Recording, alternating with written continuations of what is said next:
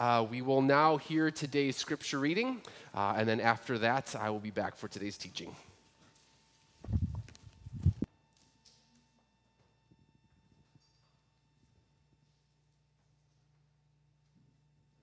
Today's God speaks to us from Acts 8,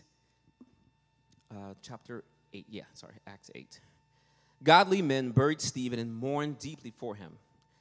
But Saul began to destroy the church, going from house to house. He dragged off both men and women, put them in prison.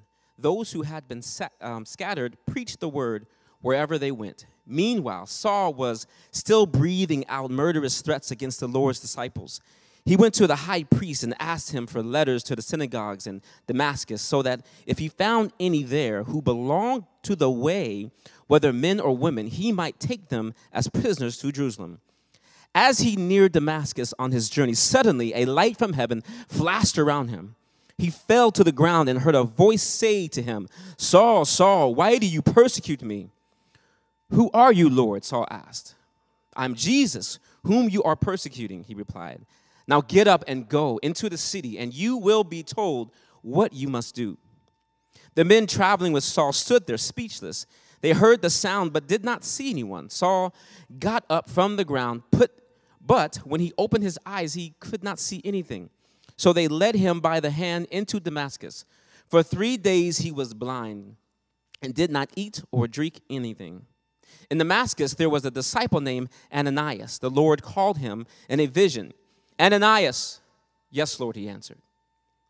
The Lord told him, "Go to the house of Judas and Straight Street and ask for a man from Tarsus named Saul, for he is praying. In a vision he has seen a man named Ananias come and place his hands on him to restore his sight." "Lord," Ananias answered, "I have heard many reports about this man and all the harm he has done to your holy people in Jerusalem. And he has come here with authority from the chief priests to arrest all who call on your name." But the Lord said to Ananias, "Go, this man is my chosen instrument to proclaim my name to the Gentiles and their kings and to the people of Israel. I will show him how much he must suffer for my name." Then Ananias went to the house and entered it. Placing his hands on Saul, he said, "Brother Saul, the Lord Jesus, who appeared to you on the road as you were coming here, has sent me so that you may see again and be filled with the Holy Spirit." Immediately, something like scales fell from Saul's eyes, and he could see again. He got up, and he was baptized. The word of the Lord. So the idea of conversion, if I were to ask you about conversion, what might be some of the things that come to your mind? For me, growing up, I heard some amazing conversion stories of people who trusted in Jesus. Stories where God rescues people from these deep, deep places of despair. And maybe for some of you, that was you. Or maybe that's some of your story. Maybe some of you have stories where the prodigal son, you read about the prodigal son and you think that's quaint, that kind of a story. And if God's rescued you from that kind of despair, praise be to God. But for me, the concept of conversion was always a really tricky one because none of those stories ever resonated with me. These amazing conversion stories never resonated with me because my Christian story is that I've pretty much always believed what the Bible says about Jesus. Now, as a result of that, what I will say is that I've gone through these seasons of really questioning whether or not my Christian faith was a true belief in faith, or was it simply the result of a cultural or environmental conditioning that I had, and that's why I'm a Christian. I'm a Christian because I was born in the United States, and I was born to Christian parents who raised me in the church. Now, do I genuinely believe all that the Bible says about who Jesus is? It's the kind of thing that I've wrestled with. That's why, so often, those conversion stories never really resonated. But here's the thing. We all have different stories. Everybody here and online, we all come with different experiences, different stories. Some of you right now are Christians, and you have never really had any memory of not being that Christian. Some of you, though, have testimonies of God radically saving you right from the brink of death or destruction. Some of you that are here, you aren't really sure what you believe about the whole Christianity thing. If you were asked if you were a Christian, you might say yes, but you're not really sure why you would say yes. And then there's some of you who just flat out reject the whole premise of the Christian faith. And the way you see it, believing in Jesus is fine for some people, but it's really not for you. To each his own. But here's the reality for all of us, no matter what our stories might be. Here's what I hope we walk away with today, is that regardless of what your story or experiences are, conversion is central to our understanding of the Christian faith. Whether you were the worst of the worst or you were the best of the best, church-going folk, in the end, to be a Christian is to realize that believing in Jesus in some abstract way is radically different than trusting in Jesus in concrete ways. That the Christian faith is experiencing a conversion that takes Jesus from the abstract to the concrete. It is experiencing him in a way where your life never ends up being the same as a result. And so I hope, I'll say this on the front end, I do hope that those of you that are here, that maybe you've never been a Christian, I hope today, frankly, that you do experience this conversion that we're going to be talking about today. But there are others of us here, maybe you've been in the church your entire life, but yet Jesus has in some way remained this abstraction to you. It's not as concrete as you desire it to be. Today, I hope that you also have a conversion experience. I pray that we all leave here different. Now, today we're going to be continuing on in our series, Extraordinary Through the Ordinary, looking at how God works in extraordinary ways through ordinary people. And today we're going to consider what extraordinary conversion looks like in our lives. And I want to do that by looking at probably one of the most famous examples of biblical conversion, the conversion of the Apostle Paul. And to do that, we're going to take a look at three different things that happen here in order to understand conversion better. We're going to see here that conversion is a moment, conversion is a process, and that conversion is a relationship. Right? Let's understand what those three things mean. First, conversion is a moment. First, we need to look at this remarkable story that we just heard read. The beginning part of our passage references what we considered last week. If you were with us, I'll be noting some things that we talked about last week throughout today. But last week, we looked at the murder of Stephen, the first martyr of the Christian church. The murder set off this systematic persecution of the church throughout the land. And right at the center of this persecution was this man named Saul. And verse 8:3 tells us that Saul was dead set on destroying the Christian church. So who is this man? Who is Saul? Well, Saul was born in Tarsus, which is in modern-day Turkey, but he was born to Jewish parents. Now, the reason why that's interesting is because he was born in Tarsus, and as a result of being born in Tarsus, he was also a Roman citizen by birth. But he was born to Jewish parents, and so in that way, he was also part of the nation of Israel. Now, as we'll see later in the book of Acts, this provided him an extraordinary amount of privilege over the course of his life.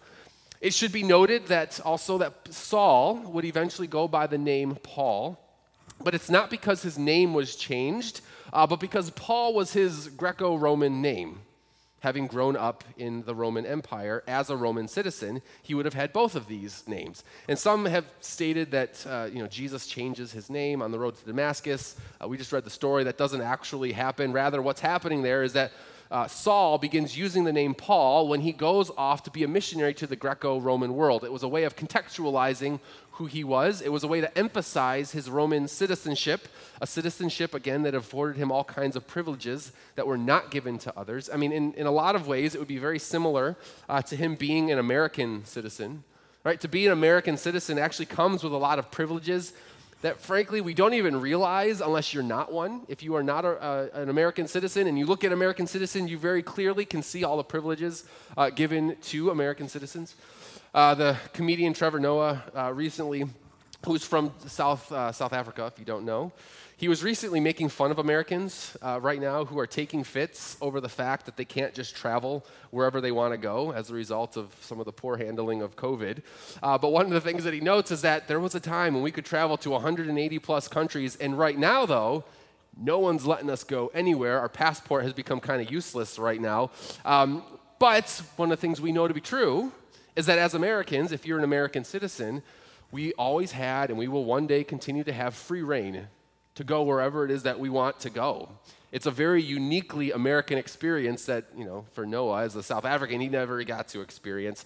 For Paul, having a Roman passport was a lot like that. A lot of important privilege that would serve his ministry well. The last thing I want to say about Paul that kind of gives context to his story, is that when he was young, he moved to Jerusalem to study the Hebrew Scriptures, and he would study under the renowned rabbi, how do you pronounce his name? Gamaliel? I always get that name wrong. I'm glad I'm doing that in front of all of you. Gamaliel? But this renowned biblical scholar and rabbi was known, this would have been essentially the Harvard of Hebrew studies. This was the man to study under. And Paul had the opportunity to do so. In Philippians 3, Paul is describing his experience as this Jewish scholar that he becomes, and he describes himself as a Hebrew of Hebrews. In other words, he was the best of the best. Paul was this incredibly bright, incredibly smart, incredibly privileged man. And this man, with all of this knowledge, all of this privilege, has set his eyes now on crushing the Christian church. Right now, he seeks to use every resource available to him to ensure that the message of Jesus no longer goes forward. He's so committed to it that at this point, he would take what he believes about God and he would use it as a way of stopping all those who believed in this Jewish rabbi named Jesus. And as a result, in chapter 9, verse 2, it tells us that he went to the high priest. Saul goes to the high priest in order to get legal permission to crush the flourishing church that's in Damascus. Now, Damascus was a commercial city where caravans converged from all directions in the ancient world. And Paul realized that if the church really took off there in Damascus, it would get spread all throughout the world. And so he sets his sight to crush that church. But on the way to Damascus, everything changes. On the road, he is confronted by a resurrected Jesus who comes in radiating glory. Now, as you can imagine, this would have been an extraordinarily overwhelming experience. All Paul could say in the midst of this confrontation was, "Who are you, Lord?" And Jesus' response, I love Jesus' response. It's so simple. He says, "I am Jesus. You're persecuting me. Now go to the city and wait until you're told what to do." That's it. And this encounter leaves Paul speechless. He's left blind, and the men that he was with are left speechless and scared. And so all they know to do, all Paul knows to do at this point, is to go to Damascus, to finish his journey, to go and to wait for the 3 days to see what happens. Now, in one sense, this is a remarkable experience that is extremely unique to the person of Paul. This experience that he has with Jesus in glory on the road is unique to him. But in another sense, this is actually not a unique experience at all. In fact, to be a Christian is at least in part to at some point have a confrontational encounter with Jesus that leaves you completely different than you were before. And we're going to see in a moment how that was the case, but Paul's life from that point on, this encounter with Jesus, would never be the same. This encounter with Jesus coming to him is ultimately Jesus confronting him in his sin and calling him to obedience. And that is the story of every Christian. To be a Christian is Jesus coming to you, confronting you with your sin, and then calling you to obedience. And there will come a point for all of us when a conscious decision is going to have to be made about whether or not we are going to believe and then trust that Jesus is everything that he says he is. And for some, that happens in grand fashion, like the Apostle Paul. In others, it happens in least dramatic ways. And just give you an example of a dramatic one. I have a pastor friend who was once telling me the story of how he came to faith. He was a drug addict, and he was shooting up with a friend this friend had grown up in the church. And while they were strung out and high, this friend starts making fun of Jesus and making fun of Christians who believe in salvation. Now, for my friend, that mockery was actually the first time that he'd heard about Jesus and his salvation. And while strung out and high, he immediately, at that moment, through this mockery, became aware of his sin and his need for a Savior. And that night, trusted in the Lord, never turned back. Now, there are countless stories like that. And again, for some of you, your conversion is dramatic in that kind of way, that confrontation. In many ways, you resonate, again, with the story that Jesus tells about the prodigal son. You lived a wild and licentious life until one day you came to the end of yourself. Some of you here have experienced that kind of conversion. Some of you here need to experience that kind of conversion. But then, of course, there's others. Maybe your story, again, is not nearly as dramatic. Again, for me, I grew up in a pastor's home. I never got in trouble, never did drugs, never even drank. I was a very straight arrow. But all that moral goodness was easily leading me to self-destruction. You know why? Because all that moral goodness made me incredibly self-righteous, assuming myself better than those that could not measure up to my standards of righteousness. There was a part of me that resented the crazy stories that people told about coming to faith. Because for me, it didn't make sense why they get to have all the attention about their stories. I never did anything wrong. But their stories, for whatever reason, got all the attention.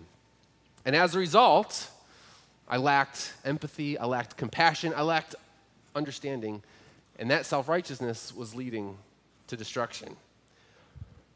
Now, it's interesting, just the prodigal son, the story of the prodigal son. In that story, if you pay attention, there are actually two stories being told within the one story.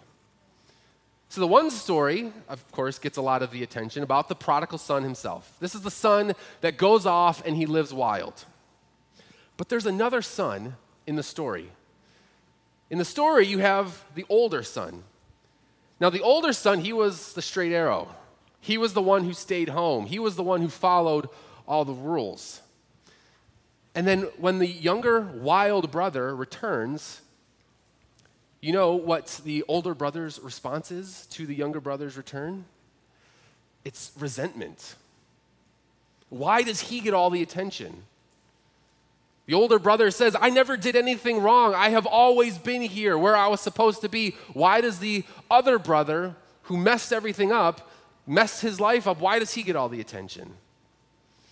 And in the story, you know where that leads the older brother? That older brother's self-righteousness, in the end, causes him to refuse the love of the Father. His resentment-filled self-righteousness leads him to think that he doesn't need the Father. Now, for me personally, I never identified with a prodigal son. Some of you do. But for me, deep, deep in my soul, do I identify with the older son. And so for me, and for some of you, your life, or for some of you here, rather, your life sounds a lot like the prodigal son. It's a mess. You are the prodigal son. And Jesus is calling you out of that mess and into his presence. For others of you, Jesus is confronting you in your self-righteousness, and he's calling you to himself. I remember a pastor saying to me once that Jesus saving him from his self-righteousness is as much of a miracle conversion story as any other conversion story. And for those who have ever been self-righteous, you know how much of a miracle it is when you become aware of that self-righteousness. Praise be to God for that. But no matter what son in that story you identify with, know a conversion needs to happen within you. And like Paul on the road to Damascus, we must all come to that moment where we are confronted by Jesus, an encounter that fundamentally changes us, because we will never then be the same. So in that sense, conversion's a moment. But not only is it a moment, it's also a process. Paul has this moment with Jesus. Jesus calls him to go and wait. And he does this. That's what Paul does. For 3 days, Paul is left blind and can do nothing but pray and think and reflect. As you could imagine, he can't do anything with this sudden blindness. And some have considered, what was Paul thinking about? What was he doing for these 3 days? Now, we aren't told details on what exactly is happening, except for the fact that Paul's praying. We don't really know what he's thinking about or doing. But D.A. Carson, who's a well-known theologian and scholar, as he reads that story, he imagines something that I'm rather intrigued by. What Carson suggests that maybe Paul was doing in those days is we have to remember that Paul was a biblical scholar. He would have known the Hebrew Scriptures like no one else. He was a brilliant, learned man who was the Hebrew of Hebrews. He would have known it all. And Carson imagines that for those 3 days, Paul is trapped in his own head, and he's processing this encounter that he just had with a resurrected Jesus. Right? He just encountered a man that he believed to be a heretic, and yet, a dead one at that, and yet here he was. Here Jesus was, right in front of him. And so now Paul, trapped by the blindness, trapped in his own head, I wonder if during that time he begins to consider all that the Old Testament said about the coming Messiah. All that he would have known about from his study of the Hebrew Scriptures. And maybe during that time, while he's trapped in his own head, he's connecting all the dots of the Old Testament Scriptures that are now leading to Jesus. And I'm going to take that a step further, because what I think what he was thinking about was Stephen's sermon. Now, if you remember, I noted last week that Stephen's sermon likely made a profound impact on Paul. Paul was there to hear that sermon, and the rest of Paul's writings throughout the New Testament reflect a lot of what Stephen had said in that sermon that we saw in chapter 7. Now, if you remember the sermon, Stephen spoke about the promises made to Abraham. I wonder if in this time, Paul is thinking, is Jesus the fulfillment of all of those promises? In the sermon, Stephen spoke about the law and the sacrificial system instituted by Moses. I wonder if Paul is beginning to think, Jesus did say that he came to fulfill the law. Could that be true? When Jesus said, Paul might be thinking, that he would come to fulfill the prophecies of this Messiah, and Jesus said that he would be pierced for our transgressions and crushed for our iniquities. Could that be true? Stephen's sermon spoke of the temple. But Jesus, Paul might be thinking, said he was going to destroy the temple, but then he would build it up after 3 days. Was Jesus talking about himself? The temple was the way that people accessed God. Paul might be thinking, is Jesus really the new temple through which people access God? All of these pieces would likely be coming together for him. And yes, he had this profound moment of clarity where he's confronted with Jesus, but now the depths of understanding who Jesus is beginning to develop in him. Now he is realizing the extent to which his whole life was going to be radically changed by this encounter that he had. And as we read Paul's writings throughout the rest of the New Testament, we realize that these 3 days were the beginning of a lifetime of conversion for Paul. as he was going to experience a long process of being changed and transformed. In 2 Corinthians 3, which Paul wrote, he has to be thinking when he writes this, he has to be thinking about this time of blindness that he was in. Verse 18, he says, "And we all, who with unveiled faces contemplate the Lord's glory, are being transformed into his image with ever-increasing glory, which comes from the Lord who is the Spirit." I have to imagine that Paul is remembering when the scales fell from his eyes, and now having this realization, this with unveiled faces, that he's being transformed into an ever-increasing glory by the work of the Spirit. Those who have this moment of clarity, this moment with Jesus, are also going to be those who are being transformed into the image of Jesus by his Spirit. In other words, conversion is taking place in our lives more and more every day as we have this greater depth of understanding of who Jesus is and when we trust in him deeper and deeper. And I draw this out because I want us all to know that following Jesus is really a lifelong endeavor.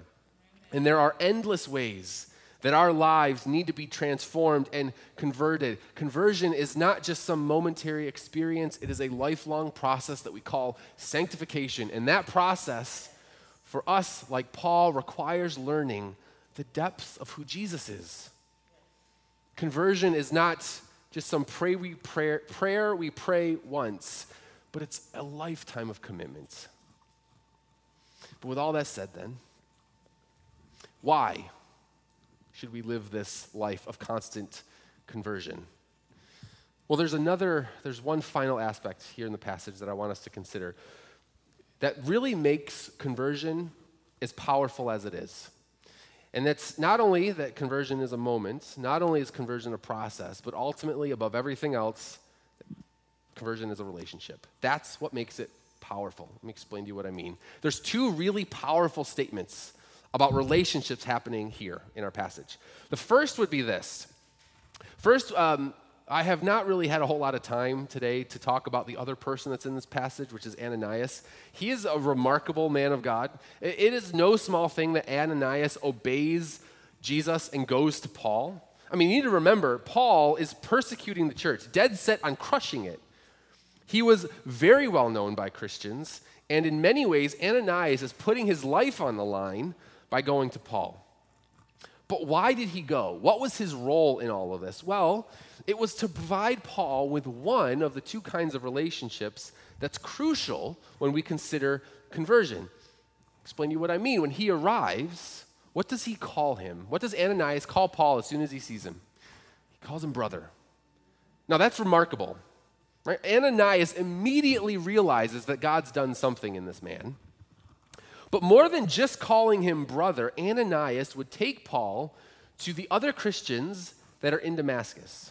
Right? The first part of verse 19 tells us that Paul would go and spend time with them.